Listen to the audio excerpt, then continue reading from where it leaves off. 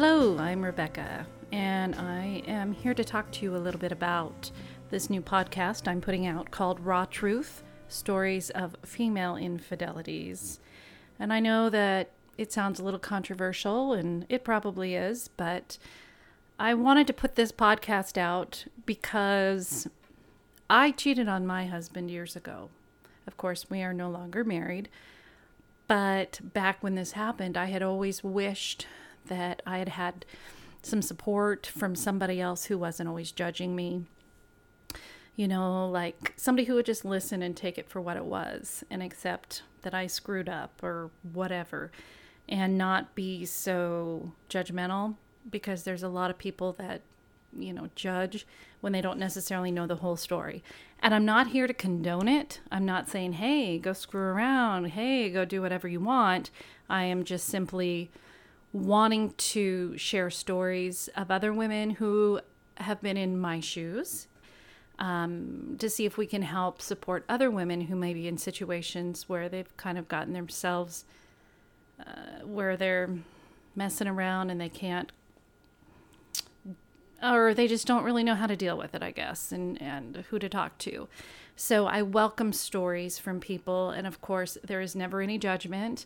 I will never judge a person, and I won't talk on here in regards to somebody's story that somebody may have be posting judgment on. I just won't put up with that, because the goal here is support, not the opposite. So I have started receiving some stories, but I would love to receive more so that I can just put them on here, share with people.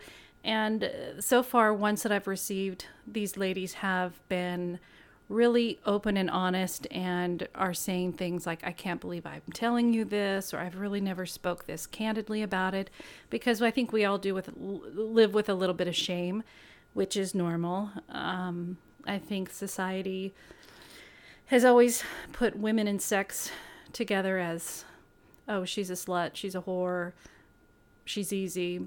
But if a guy does things, he's cool, he's a stud, he's all these other things. And again, I'm in no way saying cheating is okay, but I want to do this for my own goodness, to forgive myself, and to help other ladies that may be going through this.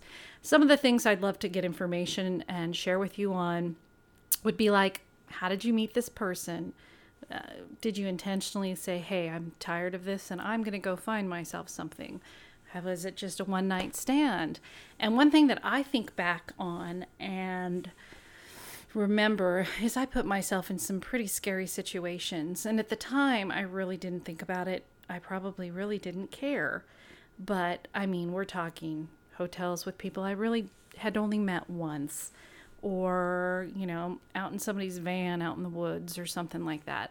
And, I'm a real crime junkie type person, so you would think that I would think of that, but I guess in the moment you don't.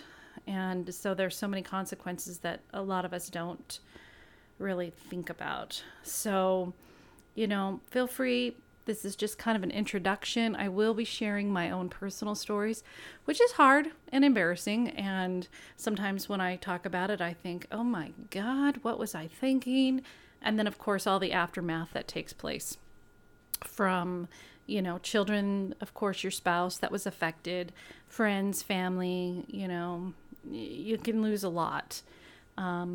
Maybe it's what a person needs to be able to hit rock bottom, get out of a bad marriage or a bad relationship, because I know we don't go into a relationship, well, typically with the intent of it ending bad or with us doing stuff we're not supposed to be doing with other people.